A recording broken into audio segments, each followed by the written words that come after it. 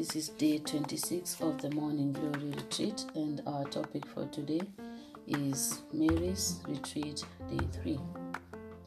Yesterday, at the wedding feast of Cana, we saw a glorious example of Mary's motherly mediation. After this event, Mary surely pondered it deeply in her heart and discovered much about her maternal mediation.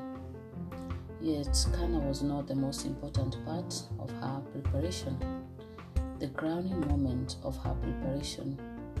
Indeed, its full actualization came at Calvary. At Calvary, Mary suffers with Christ. Through faith, she is perfectly united with Christ in his self-emptying. Through faith, she shares in the whole shocking mystery of his gift of himself out of love for us. Through faith, the mother shares in the death of her son in his redeeming death. Before his death, Jesus has one more lesson for his perfect disciple who has followed him to the cross and fully accepted to suffer with him. Seeing her standing at the foot of the cross next to his beloved disciple, John, he says, "Woman, behold your son." Then to John, "Behold your mother." John 19:26-27. With these words, Jesus gives Mary as mother to every single individual and all mankind. According to John Paul, this new motherhood of Mary is the fruit of the new love which came to definitive maturity in her at the foot of the cross through her sharing in the redemptive love of her son.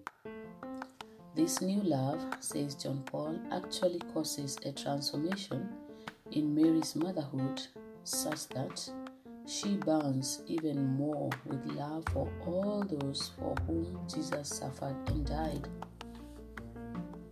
This idea that Mary at the foot of the cross received a new burning love for souls may remind us of Mother Teresa's deep insight about Mary. Recall that for Teresa, Mary is the one who took Jesus' words, "I thirst," most deeply to heart, and that she helps others to take them to heart as well. Anyway, John Paul further reflects on Mary's transformation in love as this. At the foot of the cross, there was accomplished her maternal cooperation with the Savior's whole mission through her actions and sufferings. Along the path of this collaboration with the work of her Son, the Redeemer, Mary's motherhood itself underwent a singular transformation, becoming even more imbued with burning charity towards all those to whom Christ's mission was directed. Through this burning charity, which sought to achieve, in union with Christ, the restoration of supernatural life to souls, Mary entered in a way all her own into the one mediation between God and men, which is the mediation of the man, Christ Jesus. At Calvary, Mary's preparation is ended.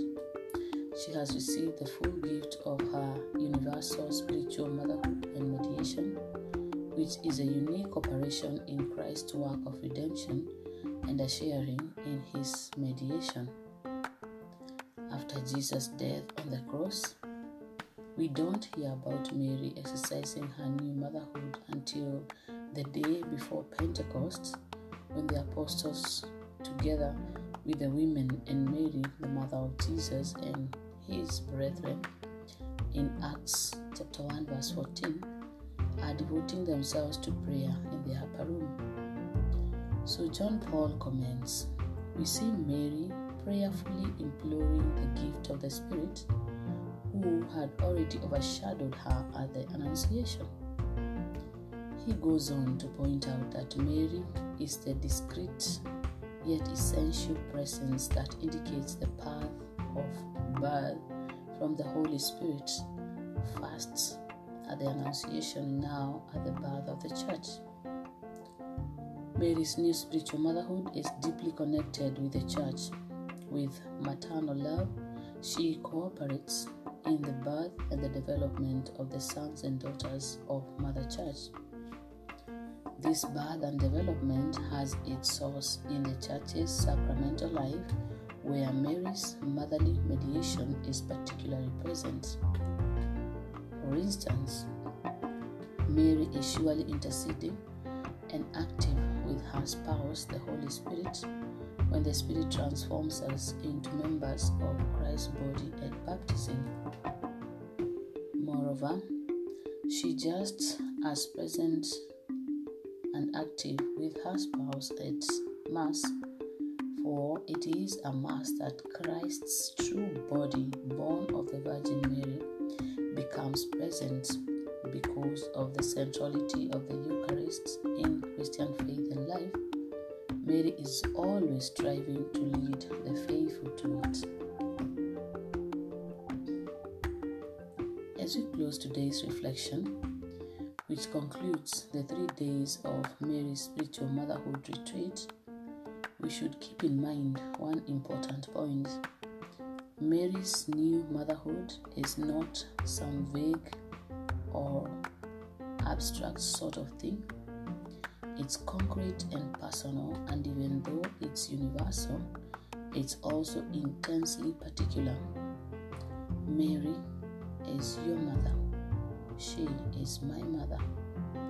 In this light, John Paul thinks it's significant that Mary's new motherhood on Calvary is expressed in the singular, behold your son, not behold your billions of spiritual children.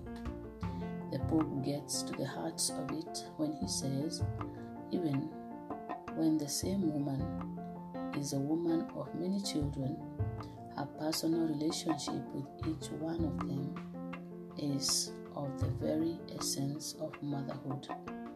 In short, Mary is uniquely, particularly, personally your mother and my mother, and she doesn't lose us in the crowd. Today's prayer. Come, Holy Spirit living in Mary, thank you for the gift of my loving Mother Mary. Hail Mary, full of grace, the Lord is with thee. Blessed are you among women, and blessed is the fruit of thy womb, Jesus. Holy Mary, Mother of God, pray for us sinners, now and at the hour of our death. Amen.